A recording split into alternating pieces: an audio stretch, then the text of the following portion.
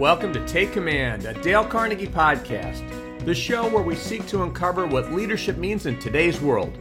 I'm Joe Hart, CEO of Dale Carnegie, and we'll be talking to diverse leaders with stories to tell across various industries to help unlock your potential for success.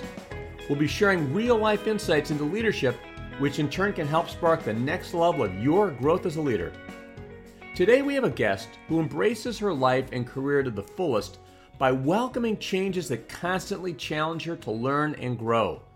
Her fearless take command mindset earned her the position of CEO and managing partner of a major U.S. brokerage firm, and she was recently named one of the most powerful women in business by Fortune magazine.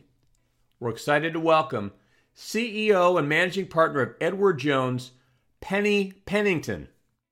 So Penny, welcome to Take Command, a Dale Carnegie podcast. Great to have you with us today. Great to be with you, Joe. Thanks for the opportunity. You've got a story that is really so incredible in terms of just all that you've accomplished in your life. You're leading a top company, 49,000 brokers, iconic company, Edward Jones, one of Fortune's most powerful women in business. So definitely want to ask about your career and some of the lessons you've had. As we start, though, just tell us a little bit about yourself. Talk about your journey and really what led you to where you are today.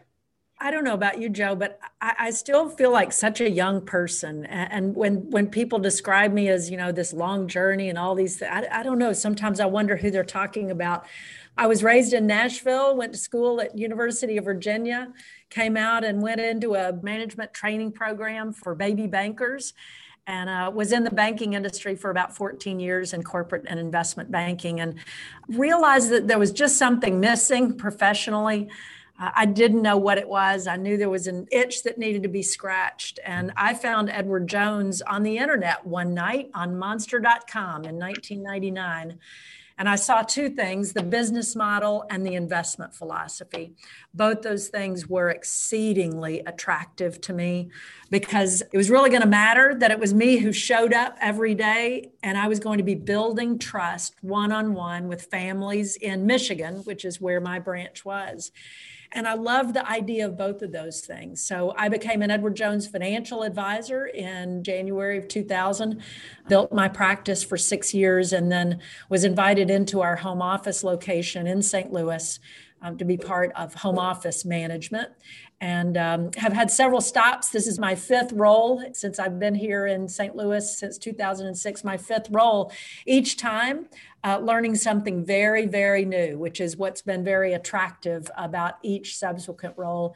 There were moments when I didn't really think I was qualified for the next role going into, but those around me, my supporters, and this place of mutual support made that possible and made that learning and growth and development possible, and became our firm's sixth managing partner 2 years ago. Congratulations on that. And I know you've done a tremendous job in that role. Talk for a second about that feeling that you've had at different points about not feeling qualified, because a lot of people will feel that. We all feel that at different times, but talk about a time when you felt that and really how you overcame that. You mentioned some of the people, but how did you overcome that? Well, as I reflect back now over the many stops I've had in my career and some of the common things that I was thinking and feeling through each one of those, one of them was first, oh my gosh, this is so exciting. What do I get to do next? What do I get to learn next? And what I've realized in observing others and listening to others talk about their progression and what they were thinking and feeling, I realized that something that I wasn't doing was what I call mental calculus about what that next role was. What's the mental calculus? What does this mean for me 3 years from now and 5 years from now? And how is all this going to add up? And what is everybody else going to think about it? For whatever reason, I just wasn't doing that mental calculus. And so there was a sense of anticipation and excitement, as opposed to a sense of what do I need to know and do and what's going to happen next. I think that has really helped me, frankly.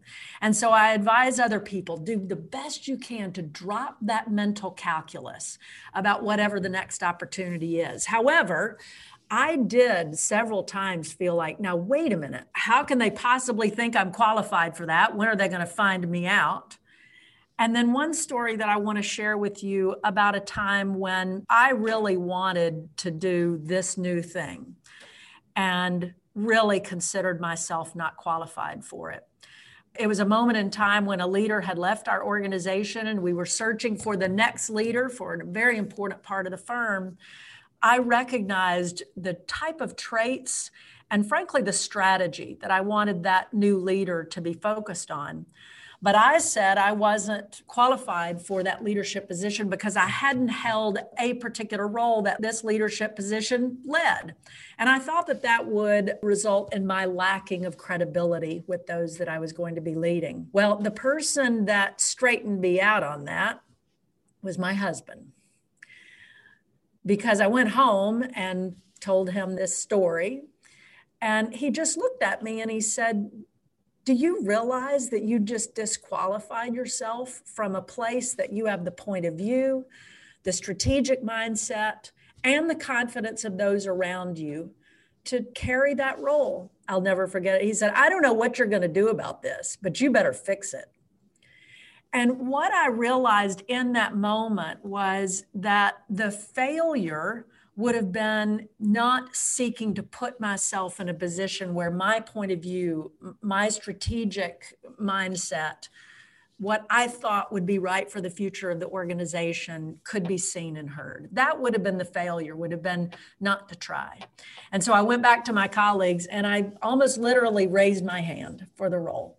It worked out. I was able to succeed in that role in no small part, very much because of those around me supported me in learning what I needed to learn, but also bringing my strategic point of view to the table. But my husband taught me a lot in that moment. Well, it sounds like that really was a defining moment in so many ways. You were trying to be honest about what you saw as a shortcoming. And at the same time, you kind of had said no, but then you kind of came around and took it. So how did that all work out? What happened once you jumped into that role?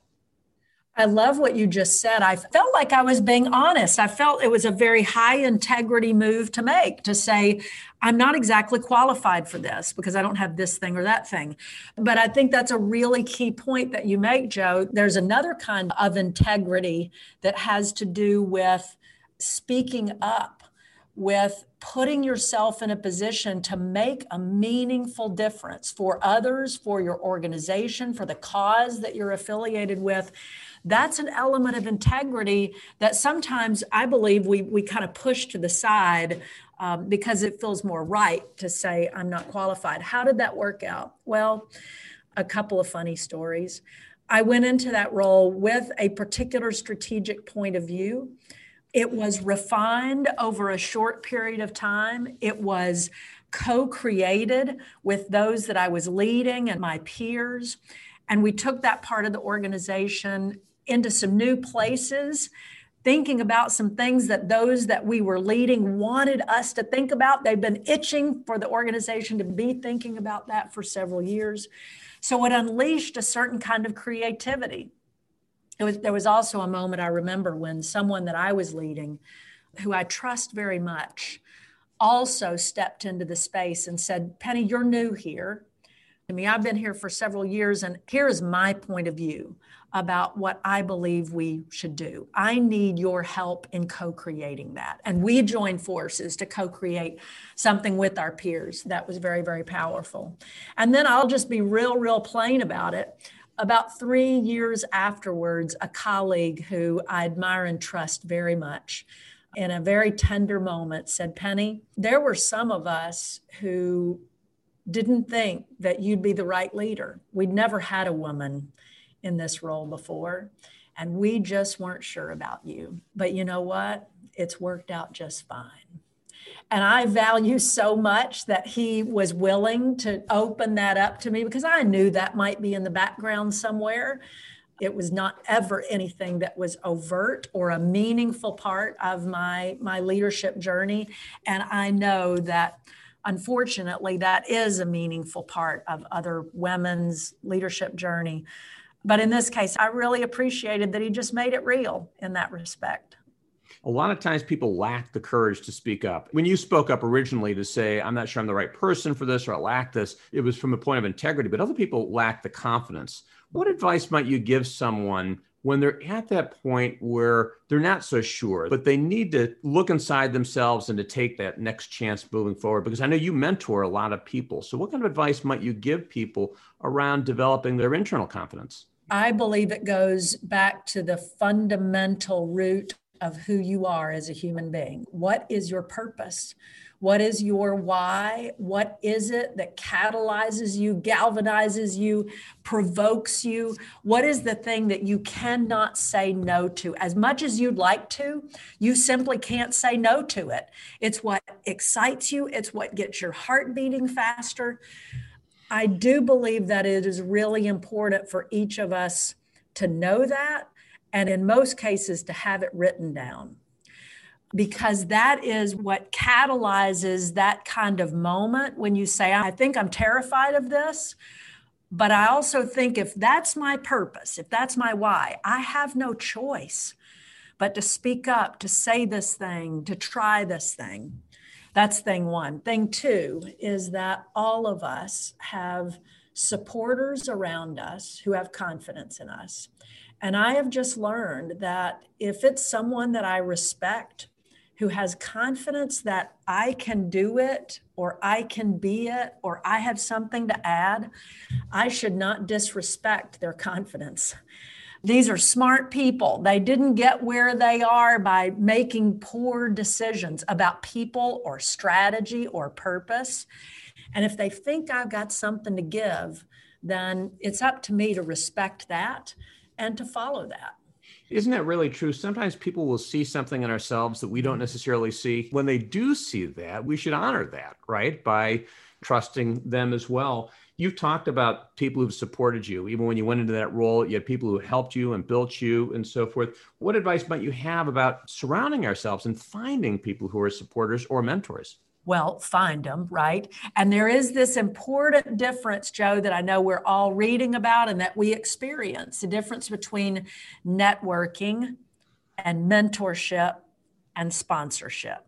We need to approach all of those things. We need good networks. We need core networking, and we need those concentric circles of people and organizations in particular that are affiliated with our purpose, that really fire that inspire us, but also teach us about how to enlarge that and access it.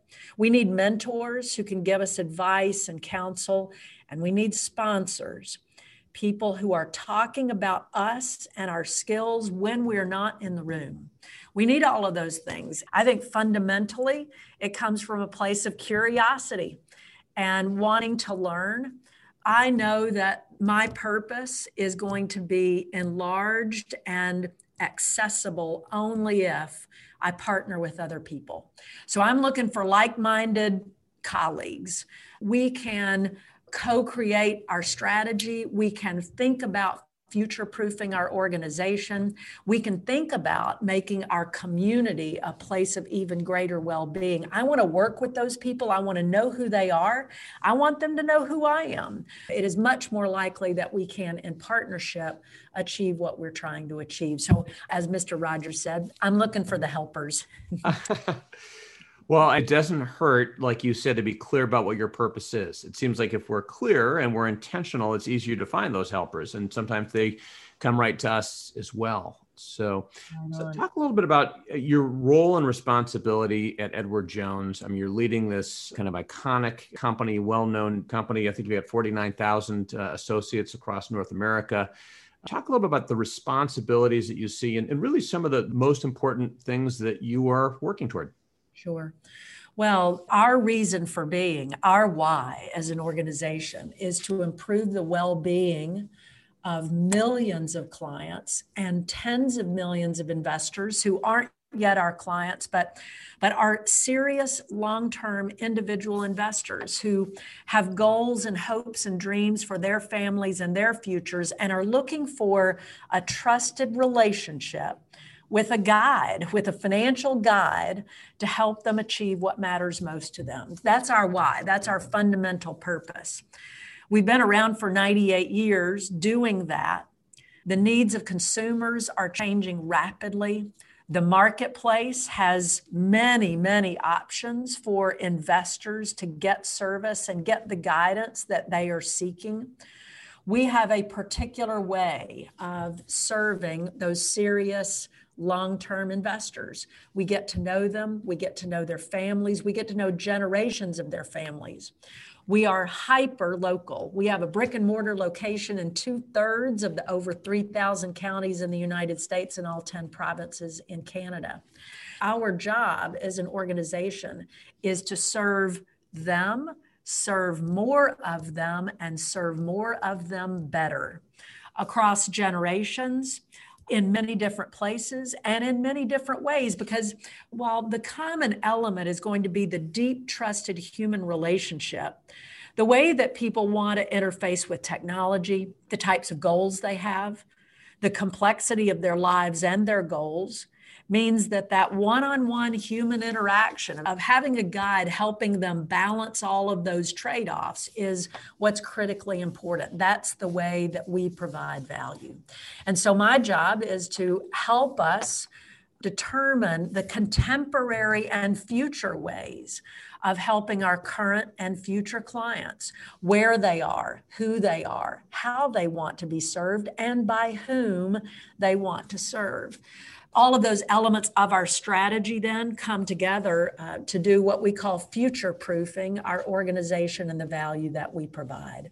It's my job to help lead that, to set the ambition of our organization, and to create the conditions that enable that ambition to be met. And that ambition goes straight back to our purpose, our why of making a meaningful, positive difference in the lives of millions of people. I'll also say that I'm the purpose pole and the culture carrier. The purpose pole, the image I have is, you know, the big circus tents that when you were a kid, it'd pop up in the parking lot and you could see it from blocks away and you go, I want to go, I want to go, I want to see what that's all about. Well, the bigger the tent, the more exciting it seemed. And a tent is built based on one long pole, the long pole in the tent, which is the metaphor for the thing that's most important.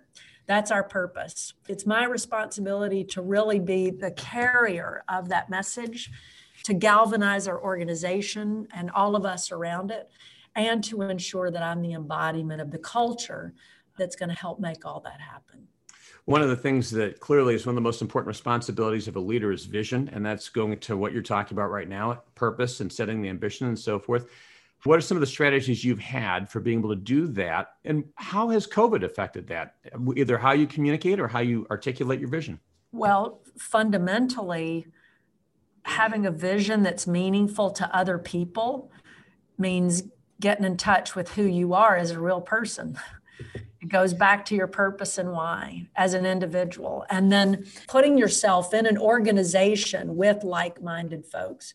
I'm going to implore all of your listeners to be part of an organization with like-minded people who are seeking some of the same kinds of things that you are, not from an ambition standpoint of what's the next role. I mean, an ambition standpoint of the way that you're seeking to affect people. So that vision comes from being a real person, being with other real people who are trying to make a difference, who have an ambition to make a difference. And then frankly, having some imagination about that.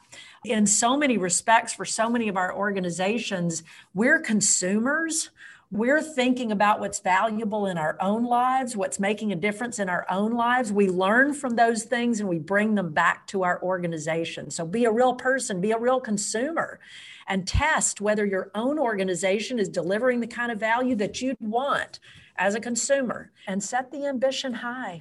You know, consumers in our space, investors and consumers, savers, families, they've got a lot of really complex problems. And you asked how COVID had affected this. Well, the complexity of the issues to be met by a family has just increased, from a triple pandemic that includes a health crisis, an economic crisis, and a renewed focus, as it should be, on this conversation about what do we want our neighborhoods, our communities, what do we want as citizens?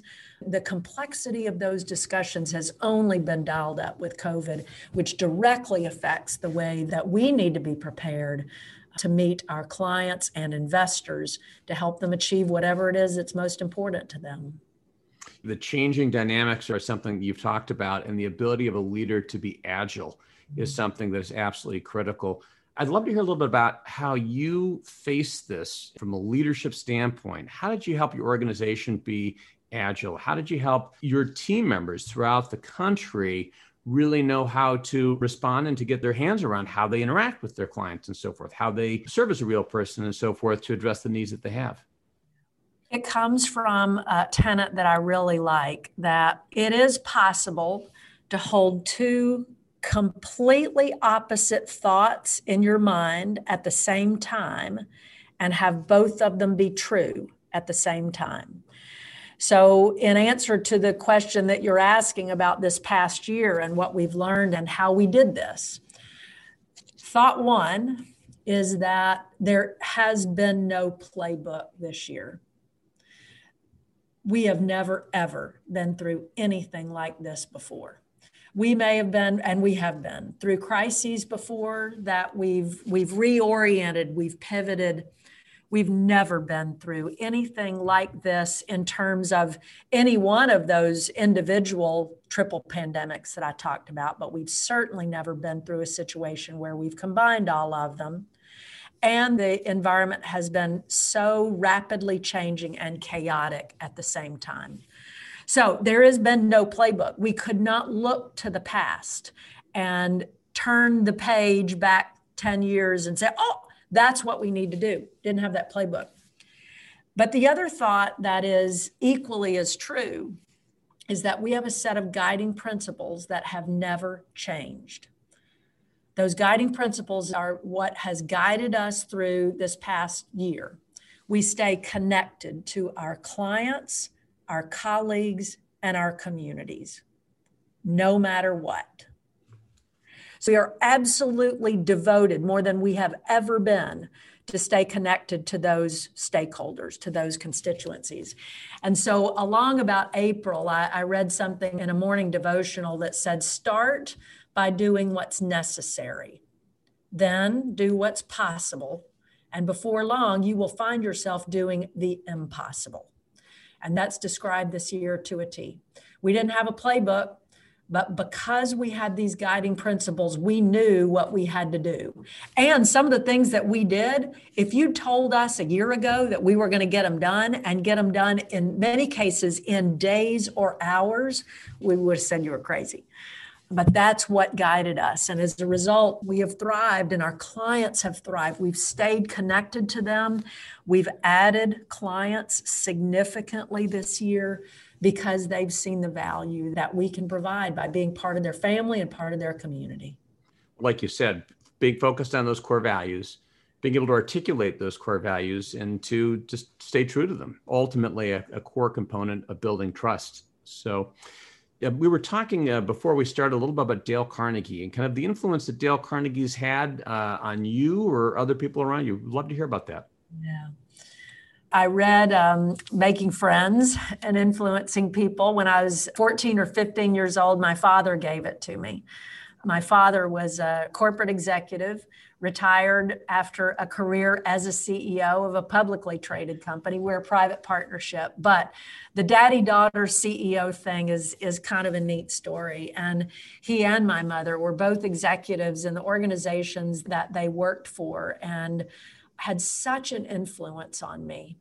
I saw them with integrity. We were talking about integrity before, influencing so many people and organizations around them and committed to so many people and organizations around them. And so anything that they suggested I do, I did take it on board. I'm sure there were moments where I tried to push it away or rebel against it, but Dale Carnegie was one of those influences when I was in my mid-teens. And then getting ready for our conversation, Joe, I was talking to my husband last night and he said, so do you know anybody whose life has been changed by Dale Carnegie? And I said, well, I'm sure I do. I can't exactly put my finger on it. He said, I do.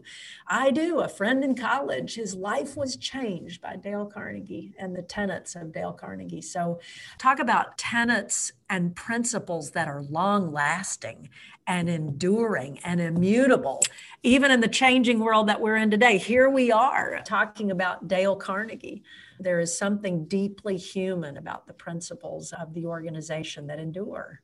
It's interesting you say that because sometimes people ask, these principles are over 100 years. What relevance do they have today? The reality is that they're every bit as relevant today, maybe more so. People are still people. We may communicate differently or interact differently, but at our heart, the same principles that guided us 100 years ago still apply every bit as much today. I want to ask you, you talked about the daddy-daughter CEO dynamic, and that resonates with me. I have 6 children, 4 daughters. My first 4 children are girls, and I've always wanted them to be, and I talk to them about being strong young women. And it's a real priority for me that they have this confidence, courage, a lot of the things you talked about, speaking up, stepping up, and so forth. What advice would you have either for young women who are really looking to advance in their careers, or to parents who are really trying to help their daughters or their sons, but their daughters really stand up with confidence?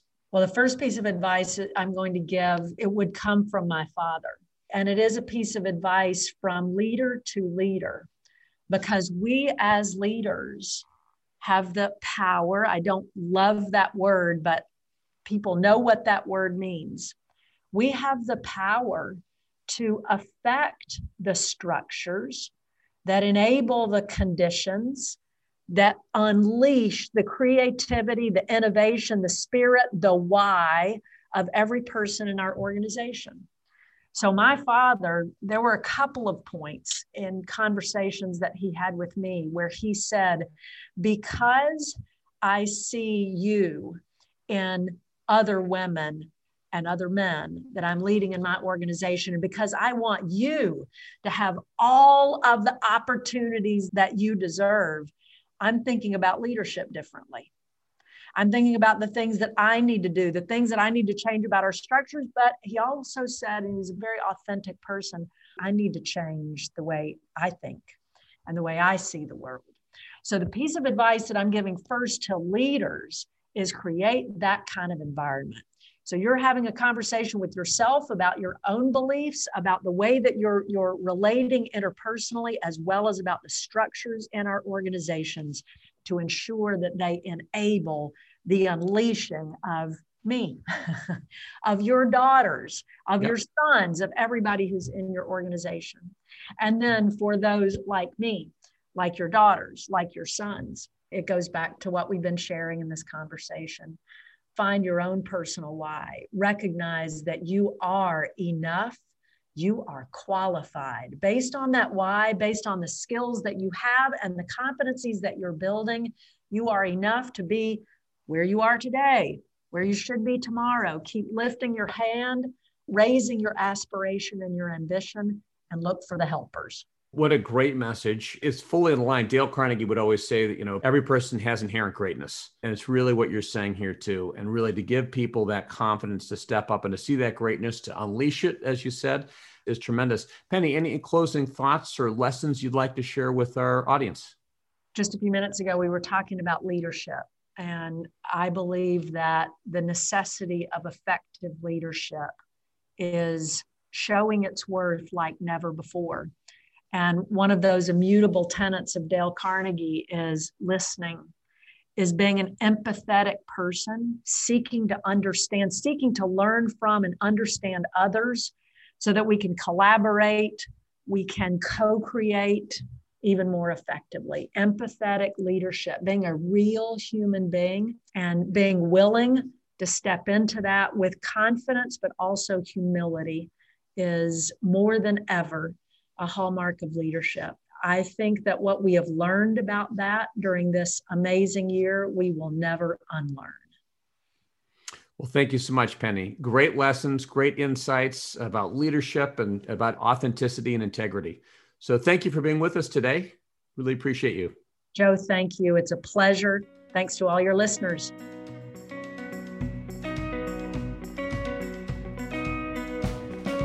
I hope you enjoyed this edition of Take Command, a Dale Carnegie podcast. Check out our resources page at www.dalecarnegie.com for more research, insight, and tools that will support your success in taking command of your leadership potential. If you enjoyed this episode, please consider rating it and subscribing to us on iTunes, Spotify, Stitcher, or wherever you get your podcasts. As always, thank you for listening, and we look forward to you joining us at the next episode of Take Command, a Dale Carnegie podcast.